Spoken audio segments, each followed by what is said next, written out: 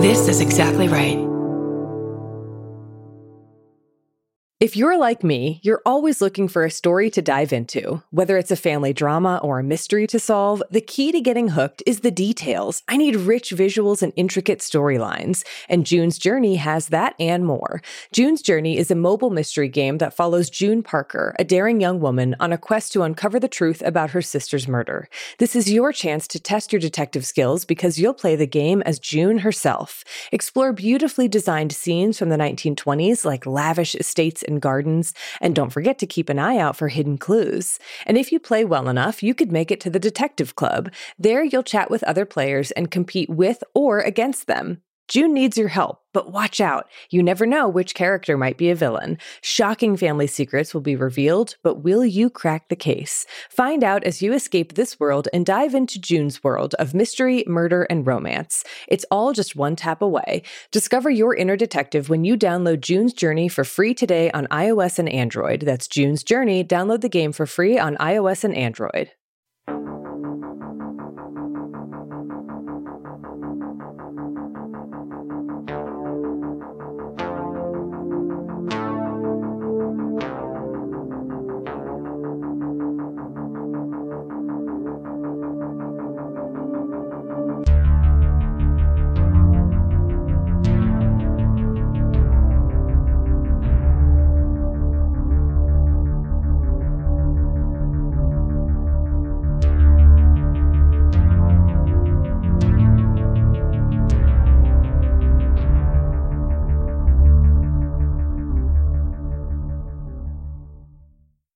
Hi, I'm Erin Welsh. And I'm Erin Allman Updike. And I'm Matt Candeas. And this is This Podcast Will Kill You. Crossover edition. Within defensive plans. Yes. I'm so excited. Really excited. We've been waiting a long time. I can't believe this is the first one we've done this season. No, we did Ricin. When was that? That felt like forever ago, by the way. I think it was like 7 years ago. Yeah. Easily. Much has changed in the meantime. I don't remember anything about Ricin, I gotta tell you. Come on, the umbrella, like pellet. Oh, yeah. Okay. Wow. A bad cool. seed. I thought about it yesterday when I was covered in ticks. Oh, yeah. Ticks. That's okay, now right. I remember. Thanks for reminding me. There's so much. I feel like if somebody drew up a pop quiz of like facts I learned on TPWKY, I would fail.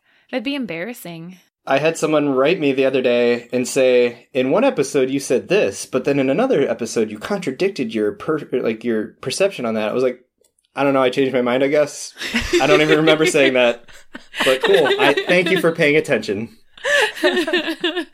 Oh. Well, what are we talking about on this very exciting crossover episode? We're talking about the thing keeping me alive right now, and that is caffeine. My heart just swells when you say it. I mean, how much when you guys were reading about this or researching this, how much were you craving coffee or tea or chocolate or whatever it was? I have had no less than 6 cups of coffee in the last 36 hours, in which I have also had less than 2 hours of discontinuous sleep. That doesn't sound great, Erin. Ooh, yeah. Mental health. Take care of yourself. We can talk about why it works, though. It's going to be really exciting. Why it works for now. Yep. Well, I did all my research in the morning while I was drinking coffee, so it was perfect. Oh, excellent. So, to celebrate this wonderful thing to which we are all, I can assume, addicted. What are we drinking? What's our quarantini? It's the caffeine. Get it? Yeah. Oh, Erin, what's in the caffeine? It's kind of like a take on a White Russian. So it's vodka, it's got Kahlua, it's got chai tea syrup, cream, and then to make it even more caffeine friendly, we're going to toss in like a swirl of chocolate syrup on top and then garnish with like a cinnamon stick if you have one. Yum. I'm not sure that I do, good. so. I'm allergic to cinnamon, so no. Entirely? Yeah, it's tragedy. Oh, Pure man. tragedy. We'll post the full recipe for that quarantini as well as our non-alcoholic but still caffeine-friendly placebo-rita on our social media channels and our website, thispodcastwillkillyou.com. We sure will. So we just did an awesome interview today. It was so much fun with Corey from OPP, which is Other People's Podcast. It's a podcast where he interviews other people about their podcasts. It's super fun. It's really fun. It was such a great experience. You guys should go check it out. Yeah. Thanks for having us on, Corey. It was so fun. All right. So now, is that business done, taken care of? I think we took care of taking care of business. TCOB. This is going to be a great episode. Well, I think we already need a short break, maybe. I definitely think so. All right.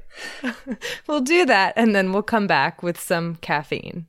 If you're like me, you're always looking for a story to dive into. Whether it's a family drama or a mystery to solve, the key to getting hooked is the details. I need rich visuals and intricate storylines. And June's Journey has that and more. June's Journey is a mobile mystery game that follows June Parker, a daring young woman, on a quest to uncover the truth about her sister's murder. This is your chance to test your detective skills because you'll play the game as June herself. Explore beautifully designed scenes from the 1920s like lavish estates and gardens, and don't forget to keep an eye out for hidden clues. And if you play well enough, you could make it to the Detective Club. There you'll chat with other players and compete with or against them. June needs your help, but watch out. You never know which character might be a villain. Shocking family secrets will be revealed, but will you crack the case? Find out as you escape this world and dive into June's world of mystery, murder, and romance. It's all just one tap away. Discover your inner detective when you download June's Journey for free today on iOS and Android. That's June's Journey. Download the game for free on iOS and Android.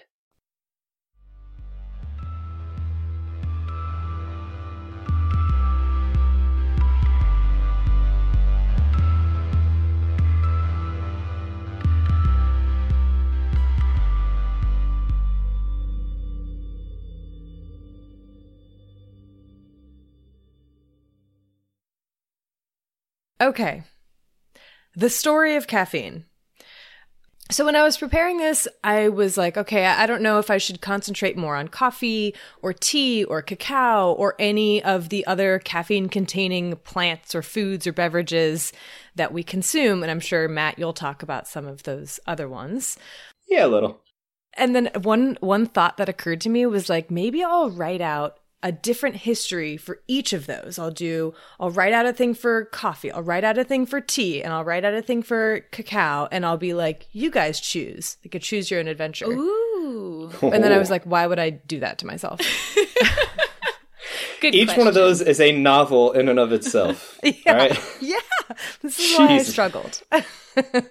So instead, I decided to just do a very general overview of caffeine, mostly concentrating on the big hitters, coffee and tea, with a little bit of cacao thrown in there. Awesome. So I want to start by just going over a little bit of the origin stories, the best part of every superhero movie. Mm-hmm. So let's start with tea. So tea was supposedly discovered by Shen Nung, the mythical first emperor of China and the inventor of all kinds of things, from animal husbandry to the plow to plant-based medicine, and of course, tea. And so the story goes a little something like this. One day, Shen Nung sat down under a shady shrub to escape the heat in a particularly hot day. And then he decided to cool off by building a fire. I don't understand how that would work. And then boiling some water to drink. Again, doesn't seem like a particularly cool down experience. You know, the boiled water thing actually did make sense because he had noticed that people who boiled their water tended to get sick less often, which is pretty cool. But as he was building up his fire by adding more branches, a few of the leaves on the shrub that he was sitting under, they just like happened to fall into his pot of boiling water. And he was like, you know what? I'm not dipping my hand in there and scooping them out. I'm just going to let them stay in the water. And then he drank it and he was like, what is this? This is delicious. I want to drink more of this. I need to tell everyone about this. And of course, it was tea. Can I just say that story reminds me a lot of the Willow story of the guy trying to take a rest behind a tree and then chewing on some bark and being like, ooh, my pain is gone. Yep. Oh, how fun. Always these fortuitous discoveries that just somehow under make trees. it under trees. If you're stumped, just you know where to sit. On a stump. Oh, that was so dorky. I liked it. I'm for it. Okay, so also, in addition to being the discoverer of tea, he also recognized a lot of the stimulatory, is that a word? Properties of tea. So he actually kept track of his own medical records. So there are like hundreds of pages of his own, like, this is what my bladder was like. This is what my temperature was, whatever. And this is what the bile was. But he wrote down in his records that tea was good for tumors or abscesses that come about the head or for ailments of the bladder. It dissipates heat caused by phlegms or inflammation of the chest. It quenches thirst. It lessens the desire for sleep. It gladdens and cheers the heart. Also true. And how. And so because of these amazing benefits of tea, this drink steadily grew in popularity in China and then it downright exploded during the Tang Dynasty between 600 and 900 CE. But outside of China, the first references to tea come from about 900 CE in writings by Arab traders. But no one in Europe or the New World or anywhere else really knew that much about tea or cared to investigate it further until the mid 1500s, despite the fact that there was, ample trade going on. But remember that date, mid 1500s. Okay. So now coffee. The coffee bush, as I'm sure you'll talk about maybe, Matt, grows throughout Africa, and that's probably where it originated, like Ethiopia area. Yeah, I've heard like sort of Middle Eastern, like Yemen, Ethiopia areas. But it doesn't seem that coffee was used by or even known to anyone in any of like the ancient world. So like ancient Greece, ancient Rome, ancient Middle East, or ancient Africa. There is some evidence that in Ethiopia, coffee beans were first consumed by people, possibly as small balls consisting of like the ground fruit and then the bean itself, and then packed together with lard to make like a little energy ball. Energy bites. Nice. I have always loved eating like chocolate covered coffee beans, and then I find myself being like, why can't I sleep? Why do I feel so what's the word? Alert? On edge. On edge. Yeah. My grandmother used to give them to me as a kid, and she would call them goat turds. She's like, you want some goat turds? And eventually I learned that, yeah, I do. Like, that's not going to put me off them. Yeah. Welcome to my life. Well, and then there's the whole thing about like the civet, and the most expensive coffee in the world is like the one that has been passed through a civet's intestines, bowels. Poop. Yeah. Anyway, okay. And so there are some historical references to ancient documents or accounts of coffee drinking as early as the 6th century, but the earliest indisputable records puts that timing as no earlier than the middle of the 15th century in the Sufi monasteries of the Yemen in southern Arabia. Okay. And this story goes a little something like this. An Ethiopian goat herd named Kaldi was out herding his goats one day when he noticed his flock nibbling on some bright red berries on a certain bush. And they wouldn't come over when he called, but when he found them, they were all jumping and kind of like frantically and frenzied dancing around. And he was like, okay, it has to do something with these red berries on this bush. So what would happen if I tasted them? So he chewed on some of the berries himself and he liked what he tasted. So he's like, all right, I'm going to gather a handful of these and bring them to the nearby monastery. But the holy men of the monastery did not approve of these devilish red berries. And so they threw them into the fire, which then only led to the most delicious smelling aroma. And they were like, well, not so fast. So they dragged these beans from the ashes, ground them up, and then dissolved them in hot water, leading to the first cup of coffee. What an interesting story. I mean, there's so many steps in there. I would have loved to see sort of the thought process. Back to the fire you must go. So these, I mean, of course, this story, just as the one previous, might just be a story, like, Right. but somehow, the infusion of both tea leaves and coffee beans had led to this, like, discovery that whatever the infusion was delicious in some way, even though it's bitter, and surprising that people found it that delicious, but maybe that's just the power of caffeine. Okay, so now cacao. Cacao was first cultivated not by Mayans, but by the Olmecs, who lived in the lowlands of Mexico from around 1500 to 500 BCE. And they used the cacao pods to make a chocolate drink. And there's even evidence on a pottery jar from like 500 CE found in Guatemala that has hieroglyphs that indicate cacao, and analysis of the contents of the pot showed traces of caffeine and theobromine. Nice. And the drink was called chocolatl, of course. And then the Mayans after them, so the Mayans after the Olmecs, so around 1000 BCE to 250 CE, followed the Olmecs in this, using cacao as currency often. And then after the Mayans, it was picked up by the Toltecs between the 10th and 12th centuries, and then finally by the Aztecs from the 12th centuries until the Spanish conquistadors arrived in the mid-1500s and had chocolate for the first time and then destroyed everything. Yeah. And so, like, also just a note on naming. When Cortez first arrived to, start the fall of the Aztec Empire, he was given chocolate, initially in this warm welcome. And he was like, this is so delicious. This is the drink of the gods. Hence, Theobroma cacao. Oh. Wow. Yeah. I don't think I ever put that together. Okay, so with tea, coffee, and chocolate, I stopped at around the mid-1500s because that was, in general, the time when each of those stopped being known to only the region they originated in. And that's when they began this worldwide tour of notoriety that would lead to caffeine consumption on a scale that has never decreased.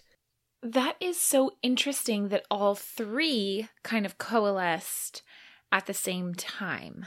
I think a lot of it has to do also with just the timing of like when long distance traveling was made more possible, and when, sort of as it coincided with, as we talked about in the scurvy episode, I think like there was all of a sudden a need to go trade more, and the shipbuilding really increased, and that technology for traveling long distances increased. And then, of course, like when you find something like this that is widely consumed in a certain area and found to be delicious, you are probably, one of the things that first occurs to you is, how can I make money off this? How can I profit off this? Of course, yeah. And we all use it for productivity. Imagine when that started to catch on among all of the already crazy economic progress, quote unquote, that was happening. Oh, yeah. Yeah, exactly. And so these, of course, began to be highly sought after, particularly in Europe and North America during the 1600s, when colonialism was raging, of course. And these caffeinated beverages may have come along at just the right time. So temperance movements in Europe had happened before. They had started and failed and started and failed, long before coffee and tea came onto the scene. And they failed largely because the proponents of these movements didn't have an alternative beverage to suggest to replace alcohol. They were like, you need to stop drinking. And they were like, all right, maybe I will, but what should I drink instead? Drink the poop-infused water? Like, no. It's not good. And so when coffee and tea and hot chocolate came onto the scene, alcohol at that time was consumed at every meal, breakfast, lunch, dinner, by every person in Europe, whether you're a child or someone who's working or someone who's elderly, it was ubiquitous. And, in a way, alcohol was safer than the water because at least it killed a lot of the germs.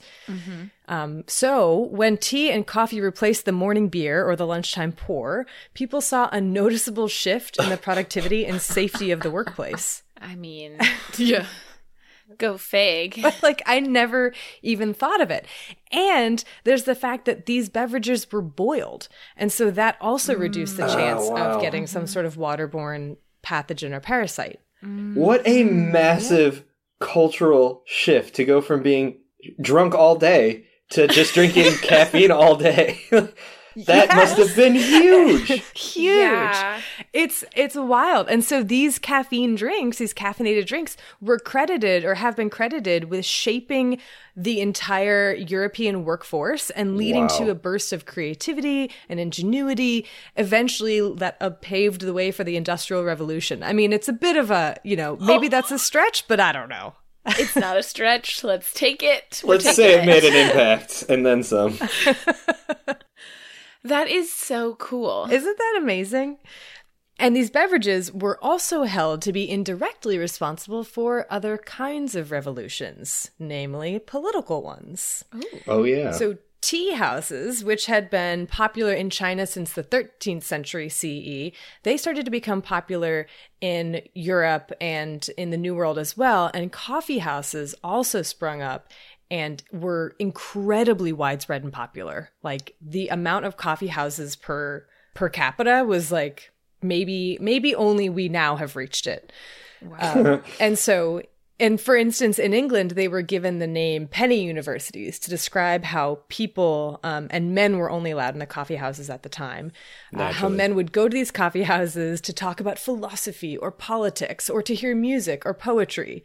So like in many ways, they still exist in the same capacity today, which I think is really interesting, like the open mic night at the coffee house. Yeah, it's like a gathering place, not just And so like some of the documentaries that I watched was like, would the same political discourse be held at a bar and the same actions be planned in like a logical way than they would be at a coffee house, fueled by alcohol versus fueled by caffeine? Like, when are you going to most get the ends that you're planning, I guess? I don't know.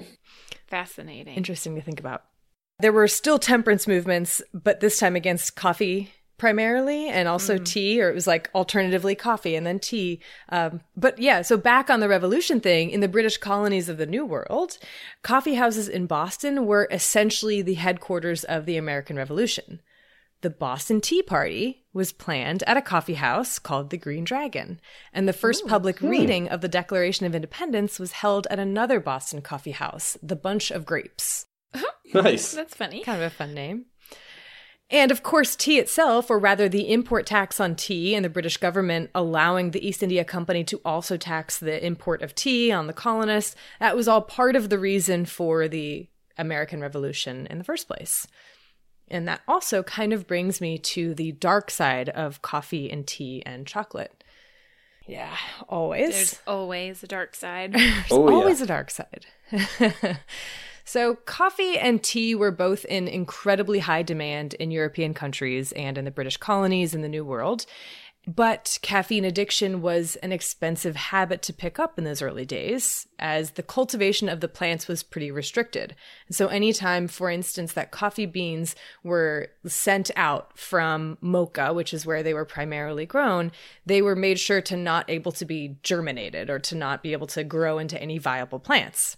And it's sort of like what we saw with the cinchona bark in the malaria episode and restrictions on that plant being grown elsewhere. But eventually, where there's a will, there's a way. And so people did manage to smuggle out some coffee beans and a few tea seeds. And so coffee was smuggled from Mocha and planted in the Dutch-controlled Java around 1616. And that was also found to be able to grow in many parts of the New World, which had the right humidity and temperature and so on for the growth. And of course, if you want to gather a lot of the coffee beans, you have to gather them by hand. And what did that take was a lot of hands. And so what did that lead to but a lot of enslaved people being forced to labor under horrific working conditions on all these plantations in the New World. And of course, as consumption and demand for coffee rose, so did the number of enslaved people. And the popular habit of adding sugar to coffee and tea ensured that sugar plantations also had a reason to exist, right? Jeez Louise. Capitalism. And while all this was happening, England was racking up a hefty debt to China in the tea trade. And so they saw an alternative way to save some money and to try to limit how much they were giving in terms of like bringing the tea over from there. So they were like, well, why don't we get some tea seeds and start growing tea plants in our colony in India, which was all of India. And so Britain ruled over India at the time. And so they planted tons and tons and tons of tea plants. And they hired, kind of putting hired in quotes because like literally paid them almost nothing in backbreaking conditions. And then at the same time, they also grew a bunch of opium and then smuggled that into China to then addict the whole country and drive them into ruin. So I had no idea. there's a whole separate story of like the opium wars, and like the East India Company is like, it's just a massive story there. It's really fascinating, but read more about it. Wow. I don't have the information, but anyway, so then tea, because of this, because of all of the tea that had been able to grow in India, that flooded the market back in Britain, and it toppled coffee as the preferred beverage. Wow. So then that also led to like afternoon tea, and then eventually tea bags, and, all these different cultures around tea. And yeah. So anyway, okay, so the 1800s saw the continued popularity of these beverages, and also 1819 saw the discovery of the caffeine molecule by a young physician named Rung. Oh. Wow. 1819. Okay. Mm-hmm. And then the next year, 4 other researchers were able to isolate the compound. So kind of happened all at once. But this discovery did not start the debate on the healthy or harmful effects of caffeine, but rather continue it. Like this debate has been going on for ages and still seems to be raging. Erin, I'm sure you'll talk about that. Oh, yes. And there's just a little bit more of the history of caffeine that I want to touch on. So caffeine played a huge role in the wars. It was during the Civil War, during World War I, during World War II, given to soldiers like unlimited rations of caffeine, whether in the form of caffeine powder, whether in the form of unlimited tea, whether in the form of Coca-Cola. And it often was restricted to try to like reduce the morale of whatever opposing side was there. For instance, that happened during the American Civil War. And then, of course, the 20th century saw caffeine in many different products. So we see the rise of it in sodas, and then energy drinks, and then decaf, and then advertising wars leading to basically the consumption and an entire world addicted to this compound, which is also, of course, what then started a ton and ton and ton of research over the safety of caffeine. But, this was not a very well done history or whole history, but hopefully what it has done is given you a little bit of the taste of just the massive impact that caffeine has had on the world's history and culture. And just to I want to wrap up a little bit by saying there are some parallels between particularly coffee and tea. So I just wanted to find some patterns in these histories. So number one, both of these were harvested as a leaf or a berry and used as a stimulant or medicine first. And they often held great significance for the culture where they were first used. Number two, each was only used as an infused drink relatively recently. So maybe starting in the 1500s. Number three, each was brought into the region that they are now associated with by religious devotees returning from another country. Number four, their cultivation was protected. Number five, they were used as currency. So coffee beans were used as currency in Arabia, cola nuts used as currency in Africa, cacao pods and mate leaves in the Americas, and tea leaf bricks in China. And the final point I wanted to make is that number six, and just as it has always been, in the present day, the people who are actually farming and producing these products see a minuscule fraction of the profit that eventually comes out of them. So for every $10 that you spend on a bag of coffee, for instance, the farmer who produced it sees maybe $1 of that. Wow. And that's just how it is. There are some, programs that seek to remedy that or seek to make it a little bit more fair, but it's debated whether they actually function. So anyway, that's my story. Aaron, please tell us why we are so addicted to caffeine and why right now just talking about it makes me want to have a cup of tea or I know. or an afternoon coffee. I was just thinking, do we have decaf?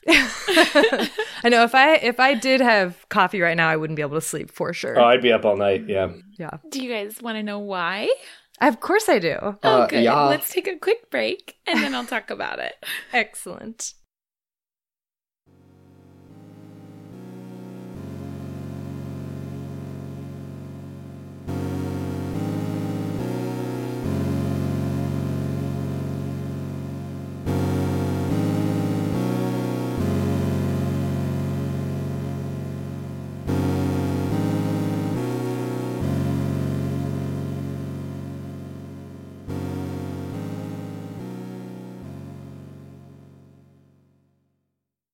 Okay, so Aaron, it's very interesting that you use the word addicted.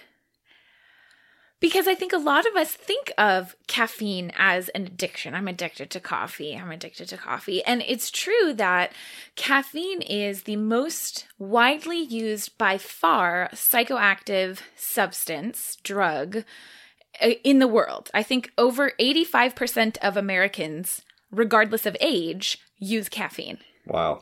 Wow. Right? Dang. Regardless of age. Yeah, so for adults it's like a lot more than 85%, and hopefully it's less kids, but there's but I mean, because that includes soda, right? And like kids drink soda and chocolate. Which for a long time, soda companies, namely Coca-Cola, was like, oh yeah, caffeine is a flavor additive. Like it's required to be there because it's a flavor additive. It adds bitterness, but in like double-blind studies, people couldn't detect the difference. And so it was like, are you just doing this to addict the children to caffeine, tap into a whole new market? But then there's sugar. So like, is that addictive? You know, whatever. Yeah. So there's no like diagnosis of caffeine addiction. And so whether or not you consider caffeine to be something addictive kind of depends on what the definition of addictive is, which is a whole nother debate that I'm not even going to get into. But it is true that caffeine has effects on your nervous system such that with habitual use, if you stop using caffeine, you will experience things like withdrawal symptoms. And so that means you can become dependent on caffeine, which is something that's often part of a diagnosis of something like addiction. So let's talk a little bit more about the effects of caffeine on your brain. Okay? Yay. All right. We all drink caffeine. Is that correct? Yeah. The three of us. Oh, yeah. Okay. Tell me what it feels like when you drink a cup of coffee. What are your symptoms? I have to run to the bathroom really quick. Okay, thank you for that honesty. Yeah, no, euphoria, excitement, heartbeats go up. Okay. Alertness. I always feel like I kind of have like a beginning period of this feels great and awesome, and I'm finally like where I need to be in my morning, and then my bones start to feel hollow, and I get like, does that not a thing where I'm like, I feel so like jittery and Jittery, okay. But I also, is it, okay, I have so many questions that I'm getting ahead of myself. I'm like, but I don't eat breakfast, so does that have an impact? You know, But mostly I feel like I'm talking right now, which is like a mile a minute. My brain's very focused. Okay, great. You guys are hitting on a lot of the effects of caffeine, okay? So it's a stimulant, so it has an effect on your central nervous system. So the reason that it's able to have an effect on your CNS is because when you ingest caffeine, generally we ingest it orally, right? So you drink a cup of coffee, or you pop a caffeine pill, or you sip a cup of tea, and almost 100% of that caffeine becomes bioavailable. So you absorb it through your intestine and it goes into your bloodstream. Caffeine is a lipophilic molecule, so it can pass through lipid membranes, which means it can pass through your blood-brain barrier and get into your central nervous system. Whoa. right away. And within like an hour of consuming caffeine, your blood levels and your plasma levels are almost equivalent. So it kind of like distributes equally throughout your tissues, including your brain. Okay, so we know that it's overall going to keep you awake, and now we know that it can get into your brain, so it's going to have some effect there. But the question is really like, what is it doing on a molecular level? And this is really fun. And I'm going to keep it really pretty simple and basic because there's a lot of nitty-gritty biochem here that I don't have enough caffeine in me to get into that nitty-gritty detail. So what we need to know is that depending on the concentration of caffeine, when we look in like cell culture studies or animal model studies, we know that it can have a lot of different effects on cells, right? Like it interacts with cells and can cause a lot of different things when you look at them in an animal. But when you ingest it like you're drinking a cup of coffee, the amount that you would ingest with that, there's really only one main receptor that caffeine is going to interact with, and that is with the adenosine receptors. So adenosine might sound familiar. Does it sound familiar to you guys? Mm-hmm. Why does it sound familiar? ATP? ATP. So adenosine triphosphate, or ATP, is like the energy of all of our cells. Okay. Mm-hmm. So when your cells use a bunch of energy, like your brain, for example, if your brain is working really hard because you're thinking, or your muscles are working hard because they're contracting, they use up ATP. And in using up ATP, they release or create, essentially, by taking off phosphate, they release adenosine, which is the adenosine part of adenosine triphosphate, ATP. Mm-hmm. When adenosine levels in your brain become high, they bind to a number of different adenosine receptors. There's a bunch of different subtypes, and they basically cause you to become sleepy. Because if you think about it, if your brain is working hard and using up a bunch of energy, then your brain probably needs a rest, right?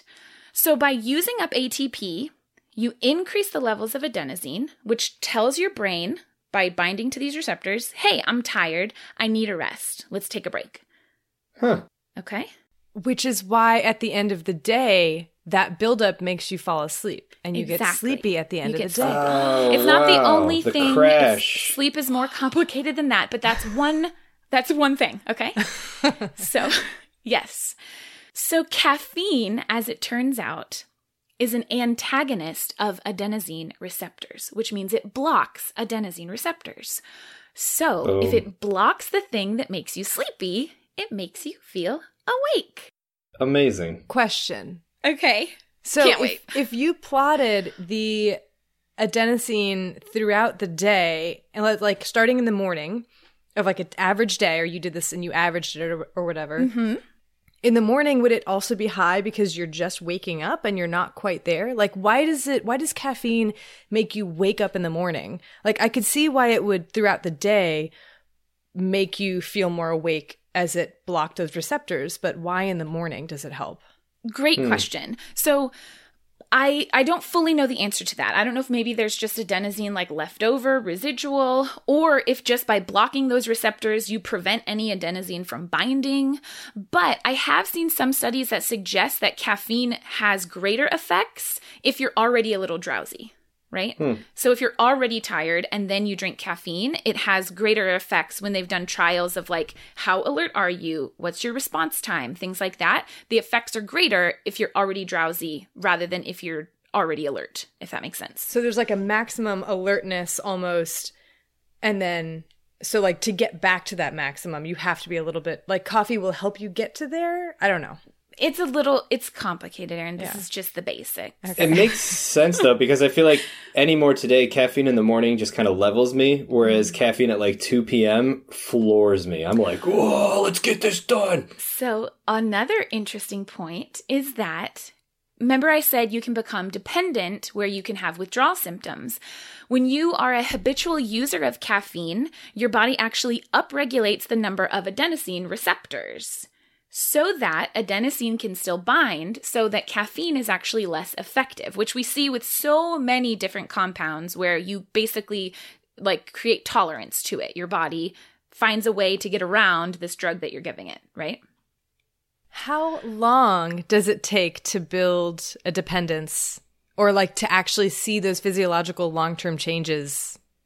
Not very long, because Okay. you can have withdrawal symptoms after just maybe like 3 or 4 days of chronic caffeine use. But it usually only takes 48 hours to go through withdrawals. But for some people, it can take up to like 9 days. So it's wow. caffeine's another thing that like the effects of caffeine are vary greatly depending on like interpersonal differences in metabolism and things like that. So there's a huge amount of variation in like the effect that a single cup of coffee is going to have on any given individual. I have a question. Oh gosh. Okay. Okay, so in terms of talking about withdrawal, why do we see some of the symptoms we see? Like Erin. when you have, the excess of receptors, like I could see how you'd be sleepier than normal or it'd be more difficult to like wake up. But why do I get a massive headache and I feel Great like killing question. everyone around me? Great Yeah. question. Okay, so let's talk about some of the other effects of caffeine to be able to understand that. Thanks for Sorry, asking. I'm very No. excited. That's perfect. Okay. So the alertness and awakeness, that aspect, right? It's like hypervigilance, increased alertness, which leads to things like faster response time, better driving. Okay. If you're sleepy, caffeine does make you a better driver, things like that. Those we can kind of all explain from the whole adenosine receptor thing. But that's not the only place that we have adenosine receptors. It's not just in those parts of our brain that have to do with sleepiness. Okay. Adenosine has a lot of other effects on our body. For example, there are adenosine receptors in our heart that block electric signaling in our heart. So, for example, if someone in the hospital has what we call a supraventricular tachycardia, so their heart is beating way, way, way, way too fast and out of proper rhythm, you give them adenosine, it blocks all electric conduction to their heart, stops their heart for a split second, and then they can restart in normal sinus rhythm. So if adenosine can stop and slow your heart rate, what do you think caffeine can do if it blocks those receptors? Increase that heart rate. Yeah. Okay.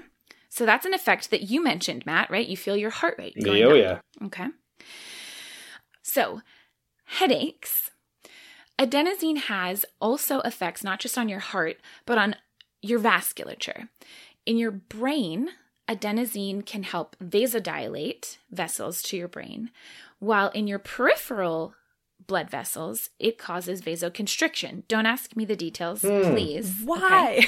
But it does do that. That was my next question. Details. So caffeine does the opposite. Caffeine causes vasoconstriction of your cerebral blood vessels to your brain and vasodilation of your peripheral blood vessels. Vasoconstriction is what a lot of headache medications do, because a lot of headaches are caused by vasodilation, increased pressure in your brain, right, from too much blood flowing there.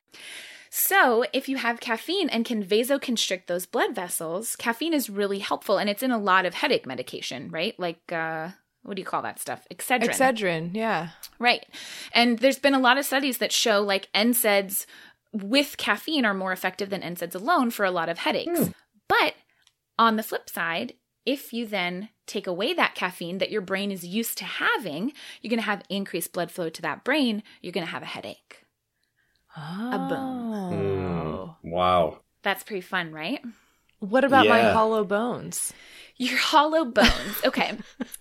You're a bird. Stop it. So I'm not sure this can fully explain the hollow bones necessarily, but the jitteriness, okay? So this one's really fun. Adenosine in your brain also has interactions with dopamine receptors and dopamine release, okay? We've talked about dopamine a number of times on the podcast, but dopamine is really important both in mood, so more dopamine usually means more happier, but too much dopamine can also mean like psychosis. So we think that things like schizophrenia have to do with too much dopamine. Okay. Wow. But dopamine is also really important in motor control, right? So Parkinson's, for example, is a problem where your basal ganglia doesn't produce dopamine properly or doesn't respond to dopamine properly. So you end up with slow movement and arresting tremor. Okay. So adenosine normally is an antagonist of dopamine. So it blocks the release of dopamine. Caffeine is an antagonist of adenosine, so it increases the release of dopamine. So it can cause those like tremors. It can increase muscle contraction. So maybe that's part of it for you, Erin, and your hollow bone. Wow. It's why some people think that caffeine is a performance enhancer in general, right? Like for athletic events. People used to use caffeine. They still do, I'm sure, for like, it's going to make me run faster. There's not a ton of data that says it actually does. It really just delays exhaustion, most likely. But, you know, give it to them if it makes them feel good. I'm calling the Olympics. That's a performance-enhancing drug. You know, there used to be limits on how much caffeine you could have in your bloodstream as an Olympic athlete. How much could you have? Like, what was... I don't know. That's like a question for you. History. Oh, that's so fascinating, and it makes so much sense. And it also can kind of get at, Matt, why you said caffeine makes you feel happy, right? Caffeine can also increase serotonin levels in your brain. So some people think that it can maybe help with depression. There's not a ton of great evidence for that because we've kind of already talked about a lot of these symptoms, heart palpitations, you know, feeling like you're jittery. That sounds a lot like an anxiety attack. Yeah. So caffeine can actually exacerbate anxiety, especially in people who already have anxiety or who are prone to panic attacks. I've definitely had periods of my life where I've had to avoid it for that reason. And that's what, when you were going through the history, I was like, I want to meet the first person to overdo it on coffee. Oh. Yeah. Somebody, I can't remember who it was, used to drink, this isn't coffee, but they would drink around 50 cups of hot chocolate a day. Nope. Oh. Bad idea. Oh. Okay. I just got indigestion thinking about that. Speaking of, why does coffee make you poop? Okay. Please tell me. So, poop and pee, right? So people will say caffeine's a diuretic. It makes you pee and it makes you poop. I saw some things that suggest that maybe it can have some like pro-motility effects on your bowels. But in general, my understanding is that that's mostly a timing association. Most people poop in the morning. Most people have coffee in the morning. You know, anytime you eat something, that's going to kind of wake your bowels up, get them moving, so then you can have a poop. The diuretic effect, so making you pee, there is some evidence that at like very high levels, there might be some diuresis from caffeine ingestion. But in general, especially at levels that you would consume normally, it's a negligible effect. So it's really like, are you drinking a liquid? Then you'll have to pee. So the whole thing about like coffee dehydrating the heck out of you is probably blown out of proportion. Yeah, I think again with the tolerance thing, if you never drink caffeine ever, then maybe it might have a little bit more of a diuretic effect than if you drink coffee regularly. But in general, it doesn't really have as strong of a diuretic effect as we used to think. Man, I am shocked about it not having a direct link to pooping. Yeah, there was only like one paper that I saw that even mentioned its effects on GI. So I don't even know like how real. I think it's largely timing. You know, you eat something, you drink something that wakes up your bowels. Like I don't your eat guts anything are asleep. in the morning. Yes, but so even coffee has calories, right? And it's sending the signals to your stomach. It's activating those stretch receptors. It's got amino acids. I thought coffee didn't have calories. But it has stuff in there, right? It's not just like drinking water, right? There's I don't know what else is in coffee. Oils, amino acids. other compounds that are going to stimulate your, plus also you drink it with half and half, Erin. Sometimes.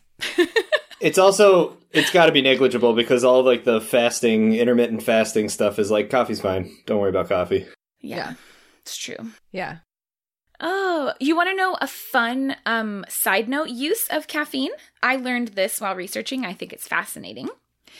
Caffeine is used in premature newborns to help prevent apnea. So like to make them breathe better, essentially, because it helps your diaphragm, it helps their diaphragm to be more active and prevent complications from not breathing properly. So not just caffeine, but so caffeine is in a class of compounds called methylxanthines, and there's another methylxanthine that we actually use to treat asthma called theophylline. Interesting. Yeah. That's amazing. I know. So one of the things that I was always told growing up, because I loved coffee as a kid, was that it would stunt my growth. And then I grew up to be the shortest by far of everyone in my family. And so I've always wondered. That's it, Erin. No, it's just bad luck. There's I no like my effect. height. Excuse me. Oh, sorry. Wow. Your genes are terrible and you have coffee to blame. There's no association with short stature and caffeine intake. Okay, what about any of the other studies? Has there been any association between caffeine intake and negative outcome in anything or any positive outcome? So there's been a lot of talk about whether it has effects on your cardiovascular disease or increased risk of death from cardiovascular disease. There's not really an association there. There's some people that say it can increase your blood pressure, which for someone who never drinks caffeine, if they drink caffeine, you can see maybe like a 10-point bump in their blood pressure transiently. But if you drink caffeine regularly, it has pretty negligible effects overall on your blood pressure. Basically, all the things that we used to think caffeine is just so terrible, it has all these negative effects, it doesn't actually have a lot of association. A lot of the studies that used to show it, because the problem with caffeine is that most of our studies about caffeine are coffee drinkers, right? Which means they're dietary studies, which means they're really hard to do. There's a lot of different ways you can end up with biases, like recall bias. But then there's also a lot of interactions in terms of who drinks coffee. So in some cases, it's actually people who are generally healthier that are drinking more coffee because they have access to it and they can afford it. But on the flip side, there's also associations with things like smoking and increased coffee drink. If you think about going out for a smoke break and a cup of coffee, etc.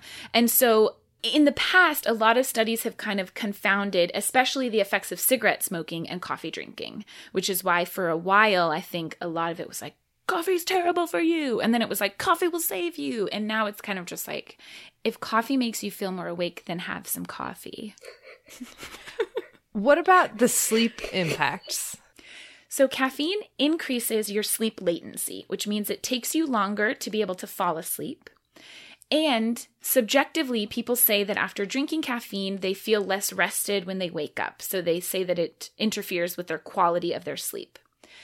In terms of how long the effects of caffeine last in your body, it can vary quite a lot, but on average, the half-life is like 3 to 7 hours. So if you drink a cup of coffee in the morning, it should be well gone by the time you get to bedtime. But if you have a cup of coffee at like 4 in the afternoon, then yeah, you'll probably have still like half of that in your bloodstream by the time you go to bed.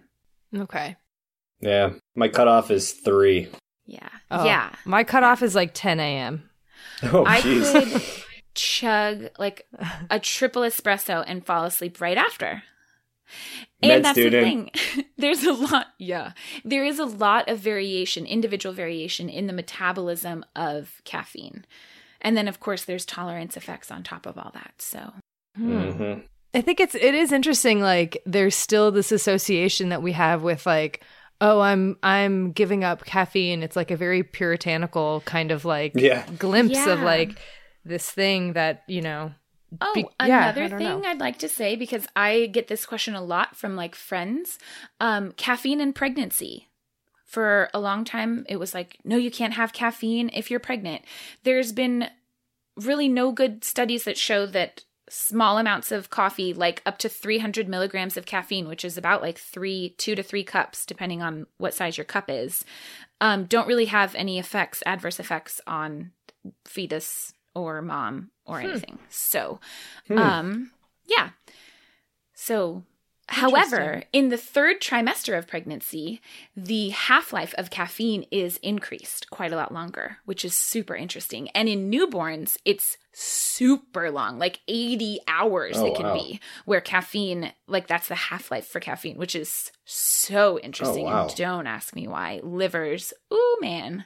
I've also read that taking oral contraceptives increases the half-life of caffeine in the body. It makes sense because so caffeine is metabolized by your liver, and oral contraceptives, especially ones with estrogen, are going to also have a lot of interactions with your liver and with the enzymes that potentially metabolize caffeine. So I don't know for sure, but I wouldn't be surprised if that's why your half-life of caffeine increases in 3rd trimester of pregnancy when your hormones are going wild. Interesting.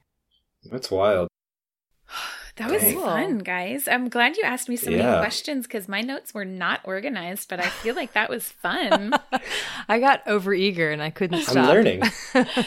And what's amazing is how much of this I've just kind of taken with me and like held on, like, oh, this is what caffeine does. Never realized how on the fence at best some of this is.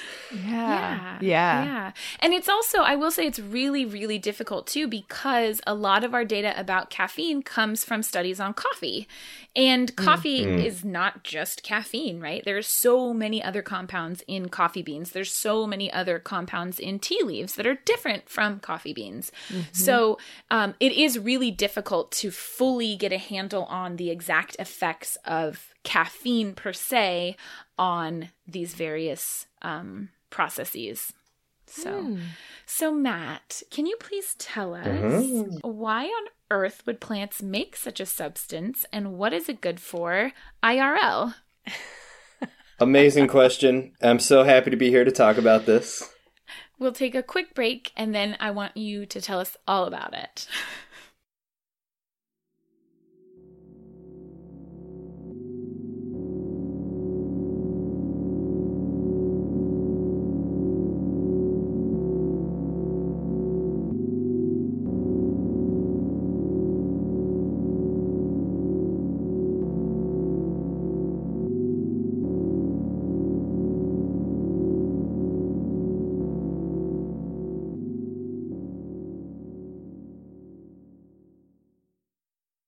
Okay. All right, Matt, hit us with the good stuff. Yeah.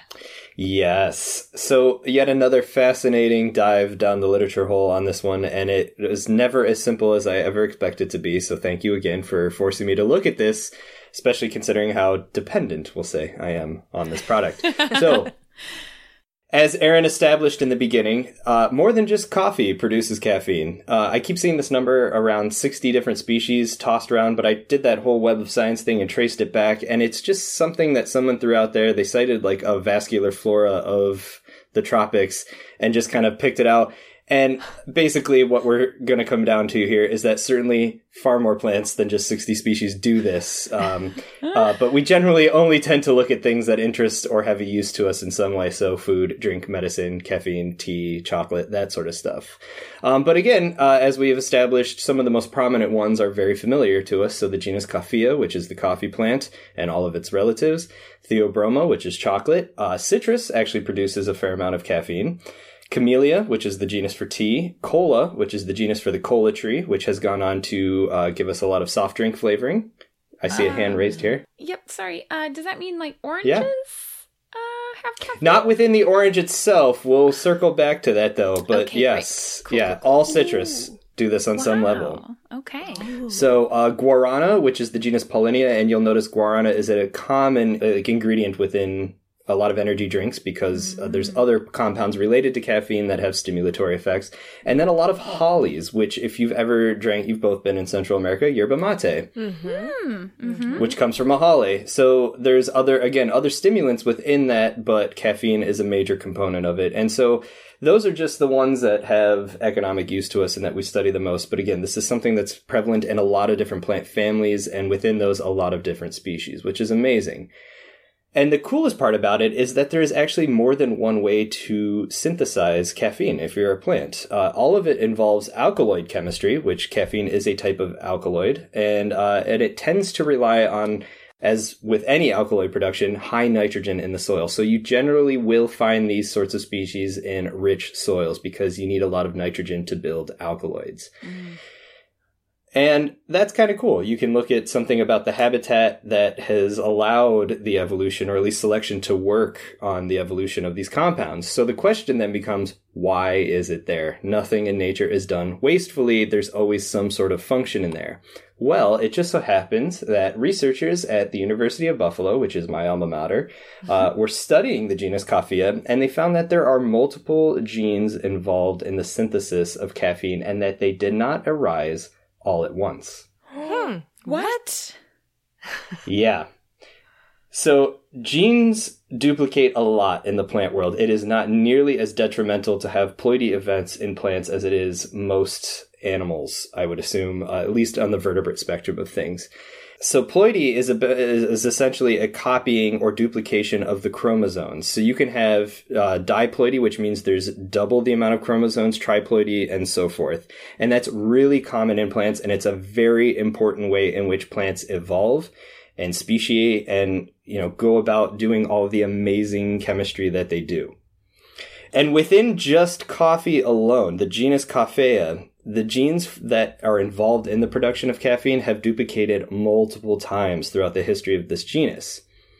And what's amazing is that, in the creationist literature, that the propaganda that goes out, they use this to say there's no way this could have happened because every step in the way is important. You can't have this irreducibly complex system without there being a creator. But when you actually look at every step, every gene duplication, every mutation that led to the process, every compound that is the end result of that has a function for the plant. It is always bitter, and it's always stored in an area in which will prevent herbivory. I get and so excited about things like this. Every step of the way, every precursor compound is bitter and toxic to the exact kind of animals that want to nibble on these plants.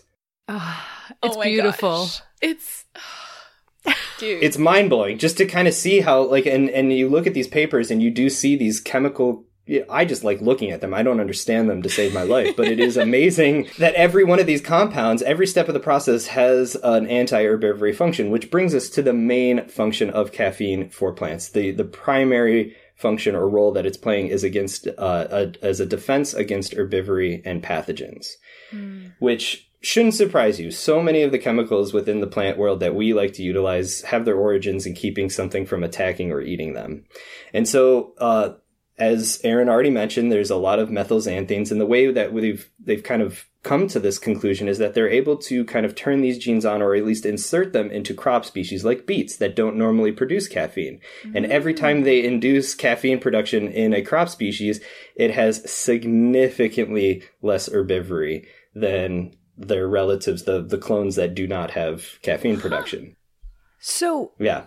Are they inserted in, is that one of the strategies to create, as a natural pesticide, GMO pesticide plant? That is totally the motivation for doing this. I think the complication then becomes is keeping it from being expressed in tissues you don't want it. So I don't want a beet that's going to keep me up all night, right?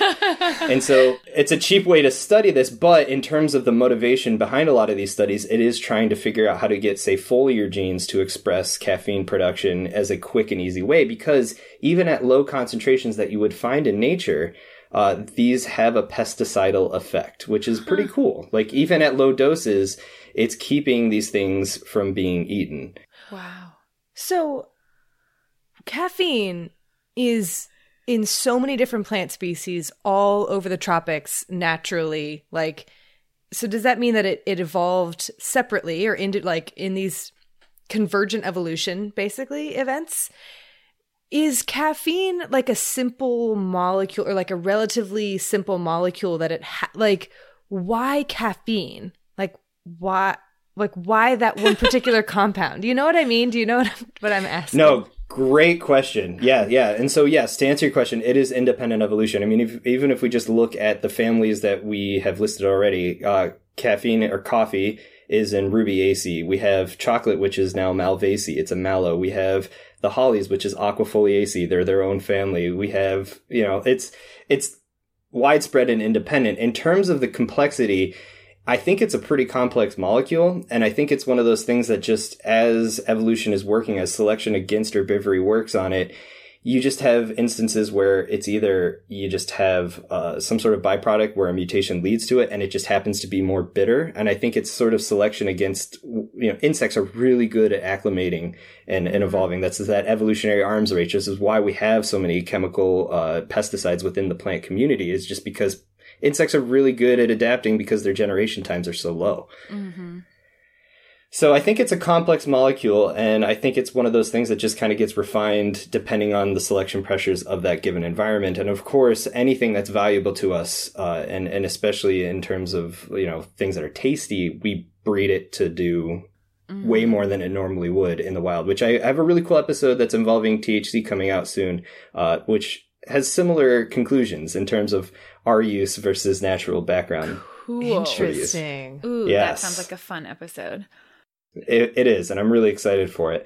But yeah, so at lower concentrations, these methylxanthines, as Aaron already pointed out, are really good pesticides, and they activate something within the insects, which I actually wanted to ask Aaron about. This is the adenylate cyclase. Mm-hmm. They activate that.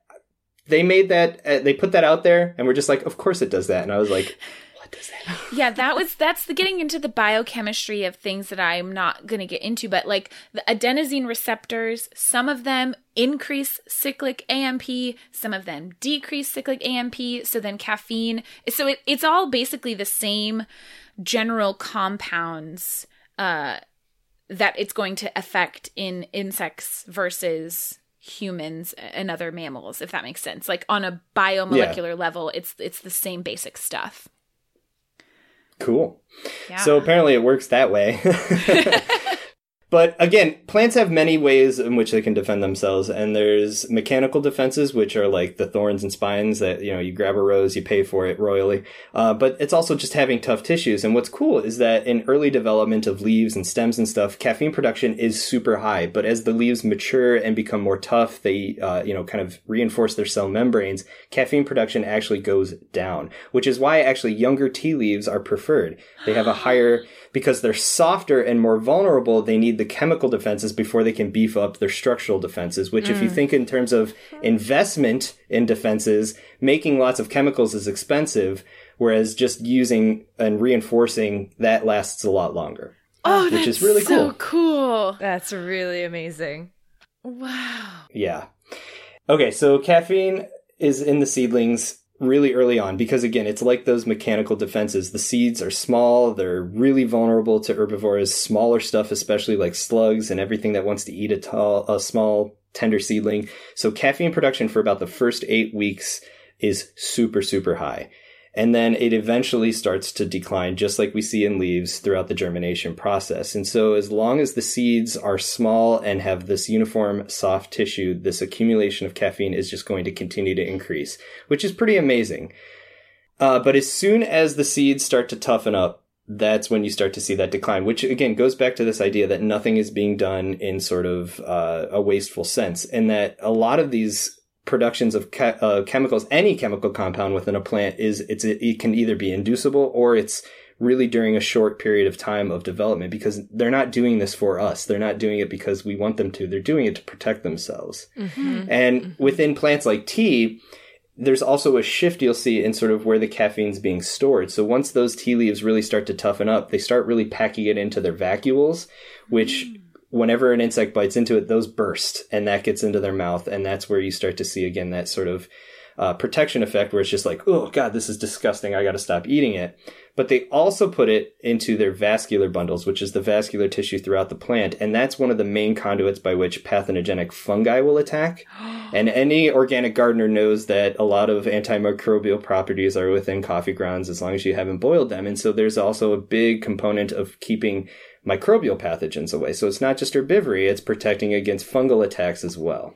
But that's cool because it's also kind of funneling it to the areas of the plant that are most vulnerable. That's super cool. Plants are so smart.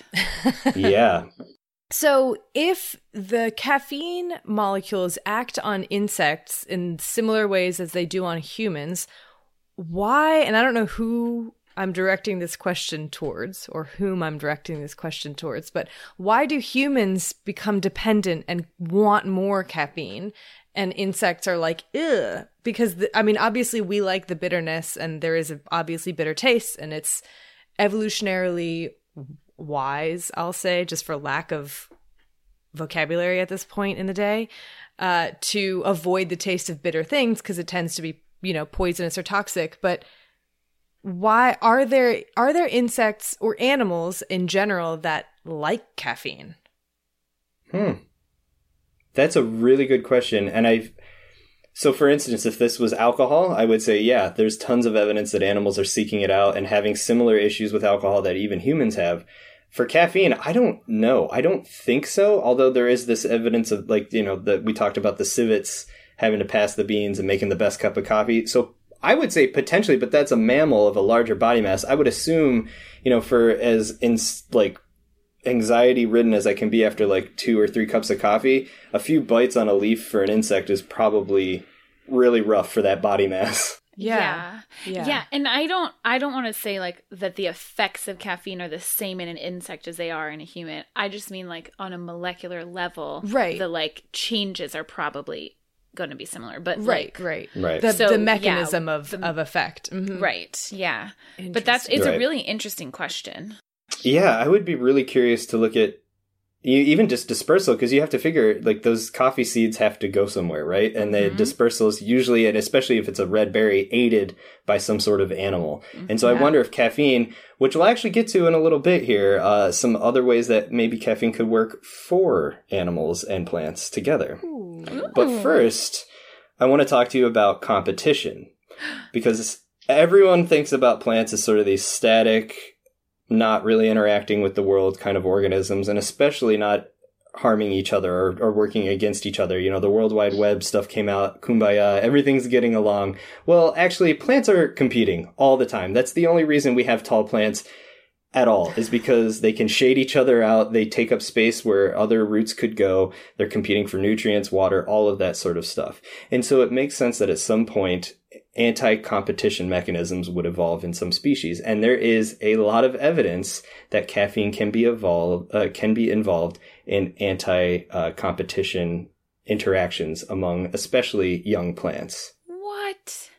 So they looked at putting coffee seeds into agar just to see what was going on with relative caffeine levels as plants germinate and grow. And we already established that they will really ramp up production while the seedling itself is growing. But what they found out is that the seed coat will actually leach a considerable amount of caffeine, up to 22% of the caffeine within the coat itself, into its surrounding environment.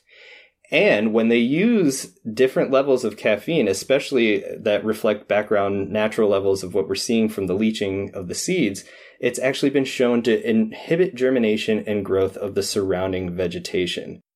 How? Yeah. So these seedlings are releasing a ton of caffeine into the soil, which will inhibit the germination of potential competitors that could overgrow them and steal light, water, and nutrients from them. So caffeine is actually also an anti-competition compound. It's allelopathy. It's plants using chemical warfare. I do not know the mechanisms of it, but I'm assuming it has something to do with the metabolism. Here's a plant that's producing it, harming other plants that might not be, or it could even just be within its own self. Within its tissues, it's fine, but if it's in the soil, interacting with the root hairs, maybe even, the fungi that they're partnering with, there's a lot of mechanisms with which allelopathy can work. And it's one of those areas of science that we're only really starting to get our heads wrapped around. And it's it's difficult to study. So there's a lot of open-ended questions, but that's just call for more attention, call for more work. Coffee is really easy to germinate, so it's something you could do in a greenhouse study pretty much anywhere in the world. So, hey kids. Hey. Science experiment. So what's amazing is we have this dual benefit here. We have an anti-herbivory, anti-pathogen, really protecting plants as they grow. And then they're also involved in anti-competition, so keeping your space free of potential competitors. But going back to your question about citrus, there's also evidence that caffeine is highly involved for a lot of the plant species that produce it in pollination. And this is where things get really cool. Yeah. Yeah. So this is best studied in coffee and citrus, but again, with the amount of plant species that are known to do it and probably are still yet to be kind of described or discovered to be doing it, a lot of these plants pump small amounts of caffeine into their nectar. Small amounts. Not nearly enough to be at that level of sort of anti-herbivory or preventative, but when they looked at this, they started asking these questions. What is this anti-herbivory compound doing in nectar? You know, this is supposed to be the one place where a plant really wants an organism or at least an insect to interact with it. So they studied this in honeybees. And again, all of this is done in species that have been domesticated, have a use to humans just because of the funding, but it really has a lot of implications for what's going on out in the wild. Nonetheless, caffeine concentrations in nectar were found to not exceed the bee's bitter taste threshold, and I really want to know how they decided where that was. They just asked, they're like, can you taste it now? And the bees are like, buzz, yeah. Buzz. And they're like, can you taste it now? And they're like, buzz, buzz. And then they're like, buzz, buzz.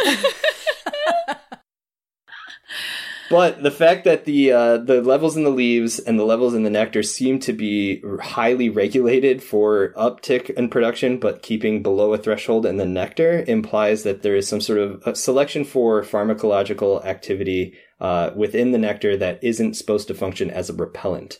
And what they found is that when researchers presented bees with naturalistic levels of caffeine in any sort of drink, the bees were able to not only remember, locate, and understand the floral scents much higher than in any situation in which there was no caffeine in the nectar. So it also increased their alertness and their productivity and their focus their desire to poop. No, not really. Yep. They're just squirting little bee poops everywhere as they go. But the thought is that actually the plants have also co-opted a slight amount of caffeine in their nectar to enhance the memories of reward within their pollinators, which secures pollinator fidelity and improves the reproductive success of the plant overall. That is incredible. That is beautiful. It's mind-blowing. So you have defense, you have minimizing competition, and you've got your sex taken care of. This is hitting all three of the major instances of things that actually influence plants in all steps of their life. Some of the most basic things in life is surviving, not getting sick, and being able to reproduce. And caffeine is involved apparently in all of those in the species that are producing it. Wow. What a gorgeous story. Did you come across anywhere about like when it was estimated that caffeine first evolved? Like when plants first started to produce caffeine? So I did, but it seems like one of those things that's like heavily debated, because you do have gymnosperms that produce, like ephedra is from, or ephedrine is from ephedra, which is a gymnosperm that's probably much older than most of the flowering plant lineages. And estimates put most conservative the evolution of flowering plants somewhere in the Cretaceous, so when T-Rex was roaming the landscape. And so, you know, some of these lineages can be dated back to the Miocene, the Eocene, you know, so 40, 50 million years ago, but some of these lineages go back much farther. There's fossil evidence for them. And the problem is we just don't know. You can't look at a fossil and tell what kind of chemical constituents were being produced. But all we can say is this is affiliated with this order. This order is known for producing a lot of it. Potentially it was there. Yeah. Wow. And are all of these plant species concentrated in the tropics and subtropics? So the major ones that we talked about today, yes. And there is a really interesting latitudinal gradient If for anyone that's familiar with this, it's basically going from the poles to the equator.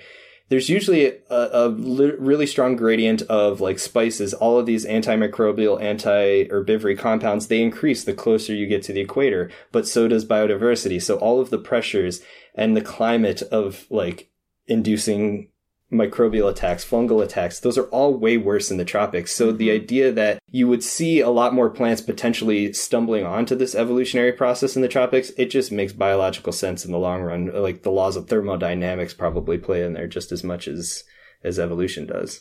Oh my God. Yeah. I love these episodes. I was just going to say that. I love these episodes so much. These are the horizon expanding episodes for me because it's like I'm able to connect so many more dots afterwards. It's so cool. Oh it's so cool. Wow. Plants are really incredible. We don't give them enough credit. I'm telling you. That's why I'm here. It's why we need you. Oh. That was so fun. Thank you so much. I learned... Oh my gosh. Oh my gosh. This was thank you. So great. Yes, thank you. I always walk away a more full person after this, so thank you very much. Oh, this was great. Now we just have to brainstorm our next one. Oh my gosh, yeah. Any requests, anyone? Send them our way. Yeah, please. I guess, do we do sources now? We should do sources, yeah. Okay. So, let me pull mine up. I drew heavily from a few different books that I'll mention. One was called The World of Caffeine, The Science and Culture of the World's Most Popular Drug by Weinberg and Beeler. And then I also listened to a book, because it's only an audiobook, which is the first time I've encountered that, called Caffeine, How Caffeine Created the Modern World by Michael Pollan. And then finally by Mayer and Ho, The True History of Tea. And I watched a documentary that is on YouTube called Black Coffee, and it's a Canadian National Film Board documentary. It's like a 3-parter. It's really interesting. But I will say that the last section is like a bit too much like a Starbucks episode for me to feel comfortable with. But the first 2 are great. Cool. So yeah, I pulled from a handful of papers that I guess we can link in the show notes or whatever you like to do. So the first one was Caffeine and Related Methylxanthines, Possible Natural Occurring Pesticides by Nathan, 1984. Oh, Nathanson, 1984. The second one was Purine Alkaloid Formation in Buds and Developing Leaflets of Coffea arabica, Expression of an Optimal Defense Strategy by Frischknecht et al., 1986. Convergent Evolution of Caffeine in Plants by Co-option of Exapted Ancestral Enzymes by Hoenga et al., 2016. And the Immunohistochemical Localization of Caffeine in Young Camellia sinensis by Breda et al., 2013. And then finally, Caffeine in Floral Nectar Enhances a Pollinator's Memory of Reward by Wright et al., 2013. Awesome. Excellent. I had a number of articles. I don't want to read all of their titles, so suffice to say, we will post them all on our website, thispodcastwillkillyou.com, where you can find our sources for this episode and every single one of our episodes. There's some great ones, especially if you want to read more about, for example, the effects on dementia, whether or not it's a diuretic, the effects on your cardiovascular health, etc., etc. I got papers for all those. And we'll also put all of these onto our bookshop.org affiliate page, as well as our Goodreads book list. So if you want to read some books or listen to some books, check them out. Well, thank you again, Matt, so much for coming on. We love having you on this podcast. It's so much fun, and we learn so much every episode. Thank you both so much for having me. It's always a blast. I miss you all so much, and I can't wait till we can do this in person again. I know. Oh my gosh, I know. I know. I was just thinking that, and I was like, I can't even say it. It's too sad, but... I know. Sorry, I'm the downer. Someday. Well, hey, usually I'm the downer, so it works. And then when we do meet, we will drink all the quarantinis. We'll just... carry on and then have some caffeine for the next morning. I was going to say quarantinis and coffee. Quarantinis and coffee. It's a bad combo, by the way, but it's a separate topic. You mean Four Loko is bad for you? Yeah. Mm-hmm, yeah. What? Oh my God. Also, thank you to Bloodmobile for providing the music for this episode and all of our episodes. And thank you to you, listeners. We hope that you enjoyed this episode. Thanks so much for sticking around. Yes, thank you. Thank you. Thanks for listening. Wait, Matt, you should tell everyone where to listen to your stuff and where to find stuff. Yeah, In Defense of Plants is on all the major podcatchers. Just Google it. So, iTunes, Spotify, Stitcher, that sort of stuff. indefenseofplants.com is the website, blog, a lot of really cool updates. That's where you're going to find them. Twitter, Instagram, please follow there. I've got a lot of cool stuff coming out in the next couple of months, some big announcements. So please stay tuned. If you enjoy these sorts of things, there's more to be found. So yeah, go check it out and say hi. Yes, Excellent. yes. Yeah, I can attest that the In Defense of Plants Twitter or Instagram is incredible. Mm-hmm, oh, thank you. It's so I enjoy great. it. It's so great. I appreciate that. Great content. Okay, well, until next time, wash your hands. You filthy animals.